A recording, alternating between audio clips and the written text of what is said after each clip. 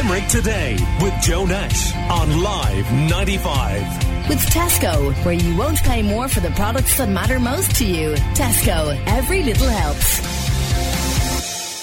We were talking to Donegal Trassic just before the break, and school closures being extended, of course, and a lot of uncertainty, especially for secondary school students. And presumably they are trying their best to study at home. And we're joined by Julie O'Connor, guidance counsellor at St. Clement's College and also at Synergy Careers, and Liz Hayes, who's a teacher at CBS Sexton Street. And you're both welcome and good morning to you. Julie, what do you think is likely to happen with the state exams? Do you think there's any possibility that they could be cancelled? At this stage, they're working day by day, so they are literally taking it case by case. But all they're saying so far is like the practical exams or the oral exams and the Junior Cert Home Ec has been cancelled. That's as far as they're making definite. Some practicals are being postponed, and history, art and geography are being pushed out to May 15th. So they're literally taking it day by day. So it's very hard and don't want to predict, because we want to keep the students engaged and take it one day at a time. And Liz, what will happen with CAO applications? Do you think university offers will go ahead as normal? I think it's a trying situation for everyone, and I think that the problem would be, I was listening to a guy yesterday that was saying that it's so important that the integrity of the Leaving Cert and the Junior Cert remain. So as far as we're concerned, like Julie said, and I totally agree with you, it's a day-by-day thing. And of course, if the Leaving Cert doesn't go ahead, that's going to have huge ramifications for CAO and applicants and putting more pressure on an already pressurised third level. I would hope that the Leaving Cert and Junior Cert would both go ahead so that it becomes a moot point. Yeah, your heart would go out, though, wouldn't it, to Leaving Cert students? It's a stressful enough period at the best of times. Oh, it is, absolutely, incredibly stressful for them. Yeah. And teachers, we all, like in the CBS and Sexton Street, like many schools around the country, we've put in place the programme that they go through at Modo, and we give them work and we correct the work and we give them feedback, and trying to kind of G them up the whole time through it. Yeah. Julie, what advice would you give to students who would understandably struggle to work at home? There's quite a few resources out there, and they're available between school websites, and I see it in my own daughter's schools, but also available on my own website. With regards to apps that are forestapp.cc is a great way for students to help get focused if they don't want to be distracted. And there's studykicks.ie. There's so many resources that do exist, and I would plead to students to use them, especially if time management is an issue. But keeping it simple on a day-to-day, normally they're following a routine, and routine is so important that they are getting up, they're getting dressed, and they're starting at 9 o'clock. And they already have a workable timetable that they can use from school, and I would recommend they do that. And it's structured in a way that it's set up for every 40 minutes, which coincides with the student's ability in terms of concentration, because the best concentration will start panning out at 40 minutes. So I'd recommend keep a routine, keep a schedule, eating well, exercising every day, because even though we're restricted, we can go outside within 2 kilometres, and keeping in mind the social distancing and not using it as an opportunity to meet up with pals and groups, but to make sure that you get the exercise in. Really important. And stay connected with their friends. There's quite a few students that are being very resourceful and creating group calls and doing study groups that way virtually, which is a brilliant way. So if any of the students are feeling a bit sort of left out or alone, team up with someone. Yes. And I would recommend that.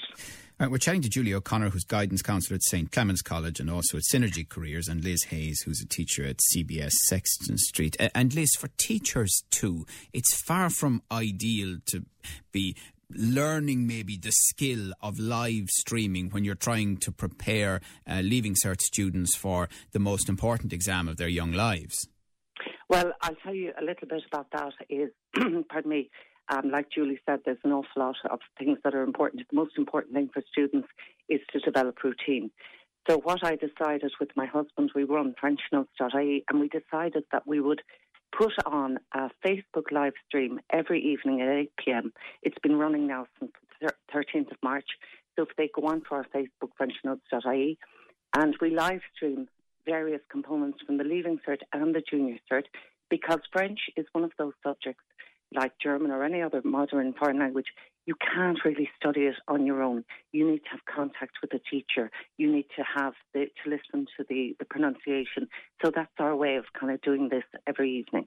And there's been a lot of, it's had quite a bit of success now. People are beginning to realise we do it, and they're beginning to say, okay, I get all my study done during the day and I can go on to this live stream. And the beauty of Facebook is you can go back and watch live streams from previous days. Right. And how can parents help and support their teens right now? I would say, and of course Julie is probably better disposed to speak about the mental health and the well-being. The most important thing I would say is that students and parents need to sit down together. Parents need to kind of take the pressure off them, just say, look, do a little bit every day in all of your subjects if possible. And I would say just kind of keeping a small bit every day is all that is necessary, really. Yes. Julie, guidance counsellors perform such an important role, and one of them is to have face-to-face contact with students, which isn't possible at the moment, and you're trying to put them on the right path to what they might do next. But in the midst of this enormous uncertainty, that must be really difficult. Oh, it's really challenging. And from the point of view of career guidance, like every school does have the guidance counsellor, and every school at the moment has set up contacts and connections with parents and with students. So the guidance counsellors within the schools can be emailed, whether directly or via the principal or the care team. The care teams and the management teams are all doing virtual meetings, so the functioning of a school is still going on. And if there's concerns for students or ones that they were worried about before, I know of guidance counsellors that are ringing up, just checking in on those students. So if a parent is concerned, I would recommend first port of call, check with your school, check the guidance counsellors. Contact details, they are available on the school websites, and also like what I'm offering as well, and like everyone, we're all wanting to help and reach out, and through Synergy Careers, and just by the way, I have resigned from St. Clement's, so I'm fully invested in Synergy Careers now after 20 years of career guidance with Clement's, but I'm offering free one-to-one brief meetings for students for support if they're finding it difficult to contact their school or guidance counsellor. So that's a good backup for parents and students.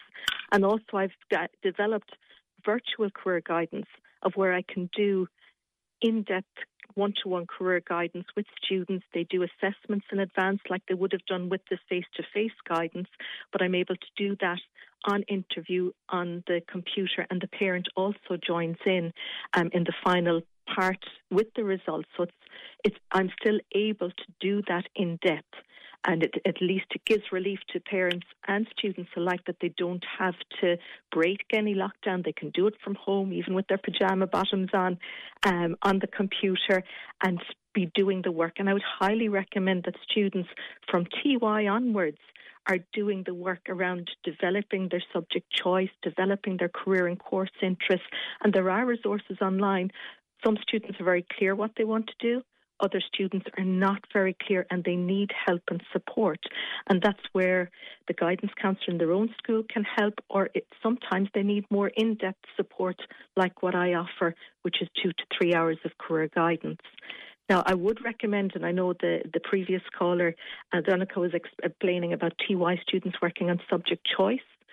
Now, Careers Portal is a fantastic resource, and on that, students can look up the subject definitions of all the subjects in senior cycle. So a lot of them wouldn't have had a chance to sample the later subjects that would have been put forward from March onwards within a school.